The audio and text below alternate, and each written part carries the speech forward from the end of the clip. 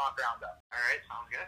All right, so what is going on, guys? This is Frank Zarowski here with the Tomahawk Roundup, and I am joined by Carolina Hurricanes prospect and someone that Chicago hockey fans will get to know very well over the next couple of years, Seth Jarvis. Seth, how are you today?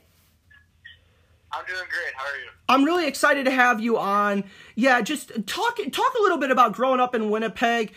Did either iteration of the Winnipeg Jets help mold you into the player you are today? Yeah, growing up in Winnipeg, I think when I was in grade 5 or 6, I think is when the Jets finally came back. So that was kind of my prime excitement for the Jets. I think when you're younger, you really love your home team, and I think around that age is when I really started taking hockey seriously. So it was a perfect timing for me, and I think watching the Jets, watching how they played, and then watching the passion everyone in Winnipeg and the fans had for the team really helped kind of mold my game for sure. Yeah, and that's the thing, because coming from Chicago, I always had a hockey team or two growing up, so I couldn't imagine what it was like being without one. And in a way, we're almost spoiled in Chicago with the Blackhawks and the Wolves.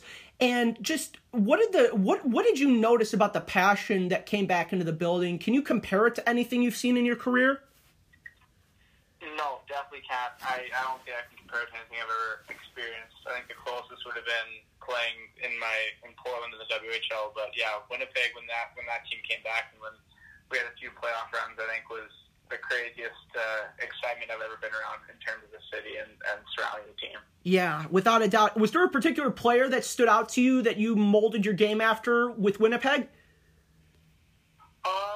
Not really with Winnipeg. I think I love Mark Scheifele since the moment he kind of got there. I think he was someone that thought the game a little bit more ahead of a lot of other guys and a lot of other people on the ice. So he was someone that I watched a lot. And then Nikolai Ehlers was another guy who I just loved his speed and loved how fast-paced he really played the game. Yeah, both of those guys contribute greatly for the Winnipeg Jets. So shifting a little bit more to you, obviously, the on-ice creativity you exhibit is top-notch, especially your stick handling. Where does your high hockey IQ come from?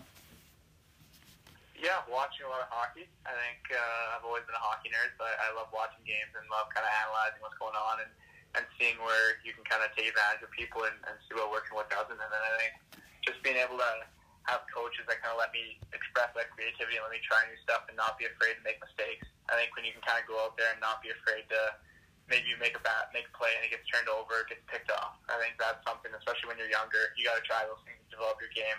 And when you have the opportunity to do it and you can kind of showcase your skills and showcase trying stuff, I think it really develops your game a lot faster. And that's really what I've understood from a lot of other young prospects like yourself, where if you have a coach that's open to say, hey, go throw everything you have out there on the ice, we're here to help you develop, it kind of releases a lot of tension within a player because it's like, okay, even if I make a mistake, my coach isn't going to be that mad because we're here to help me learn.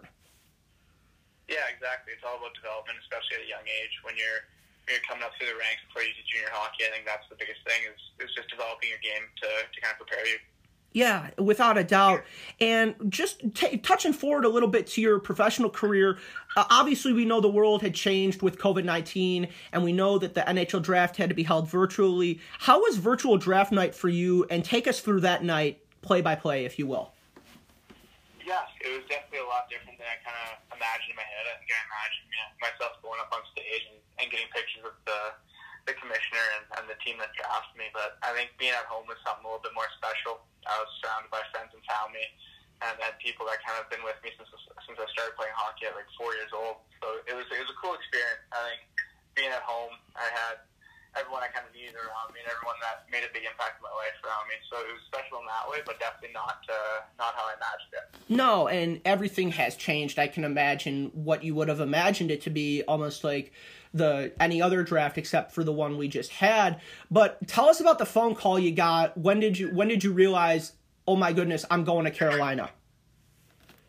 Yeah, I actually I found out just kind of the way they did was all the players would sit on a computer on a Zoom call, and so we were probably about 5 seconds ahead of normal television. So I found out the same way as everyone else did, just through the TV, through hearing Don Waddell say my name and saying they selected me. So I had a quick FaceTime call with him and Rod Brindamore, actually probably 5 minutes after they announced it. But other than that, that was kind of how I found out. Yeah, and that's remarkable. I mean, just you're sitting on a Zoom call, so everything is just so raw and authentic there. Like, you can't take away the emotion that comes through on that Zoom call. Yeah, not at all. I think that was the first time I've ever seen my dad cry, and that was a cool experience for me. Just someone that's been there for my whole hockey career, just kind of watching him break down a little bit was special for me. Yeah, that is special, and bless your dad for being there for you every step of the way. So your first AHL goal with Chicago was a passing clinic. Tell us about the way that play developed and just your reaction to the goal. It was awesome. That power play we were on was loaded with talent. I think it was me, Tommy, Zooks, and Bacher, and then I think it was Davo on top. So there was a bunch of guys that could make plays, and I think it went Davo, Bacher, and I was just kind of sliding backdoor into some quiet ice where no one kind of saw me, and Bacher made a great play backdoor to me, and I was just able to kind of shoot it in basically. So it was definitely a pretty easy goal in terms of I didn't have to do a whole lot, but the play was awesome. And that's the thing.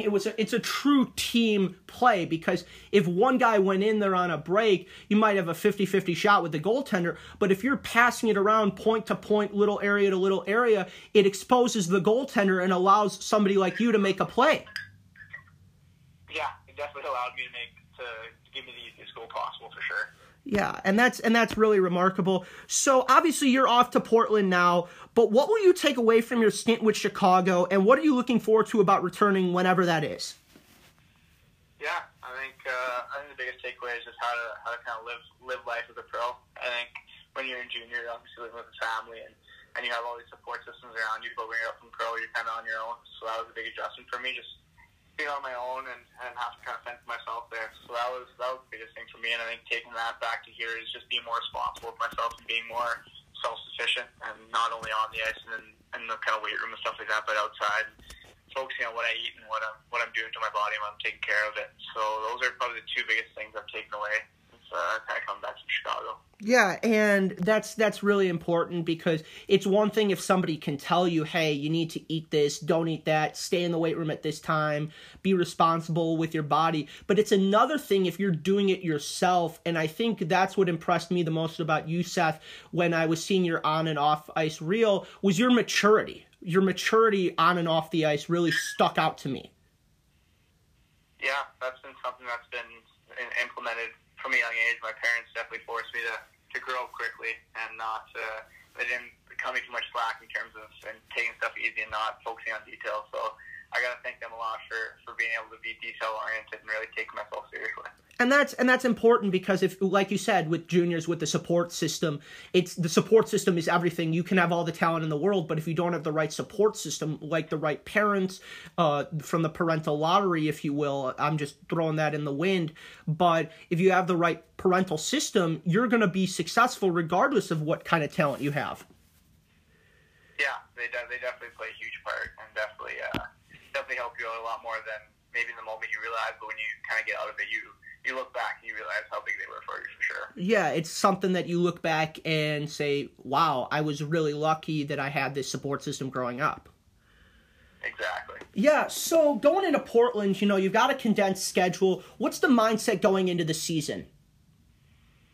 Yeah, I think our team here we're really young, so we have a lot of guys that never played a junior game in their life, so it's been the first 2 weeks of practice have been, I think the first week was just kind of shaking off the rust and getting everyone back into game speed and getting ready to kind of prepare. And then this past 5 days have been getting ready for our first game and going over systems and special teams and stuff like that. But I think in terms for our team, I think we finished on a really high note last year, so I think carrying that momentum, and hopefully, I don't want to say we want to win it. We want to win every game, obviously, but that's always not the most realistic thing. But I think just winning every night and going in there and not having a night where you kind of take your foot off the gas, and you really want to keep the pressure on as many nights as possible. And that's really important, because we see with teams where they're like, I think a perfect example that comes up to me is, I think it was the mid-2000s with the Blackhawks, where they were down 4-5-0 against Calgary, and came back to win it in overtime 6-5, and the Calgary team hadn't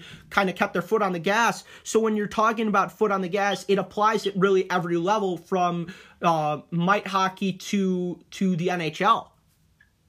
Exactly, yeah. Keeping your foot on the gas, something I've heard since I was about 6 years old. So, yeah, it's definitely big, and it's definitely a huge part of what it takes to kind of win a game and win those, like you said, they're down 4-0. If you don't keep your foot on the gas, that's when other teams kind of climb back into it and kind of sneak away from you. Yeah, sneaking away from you.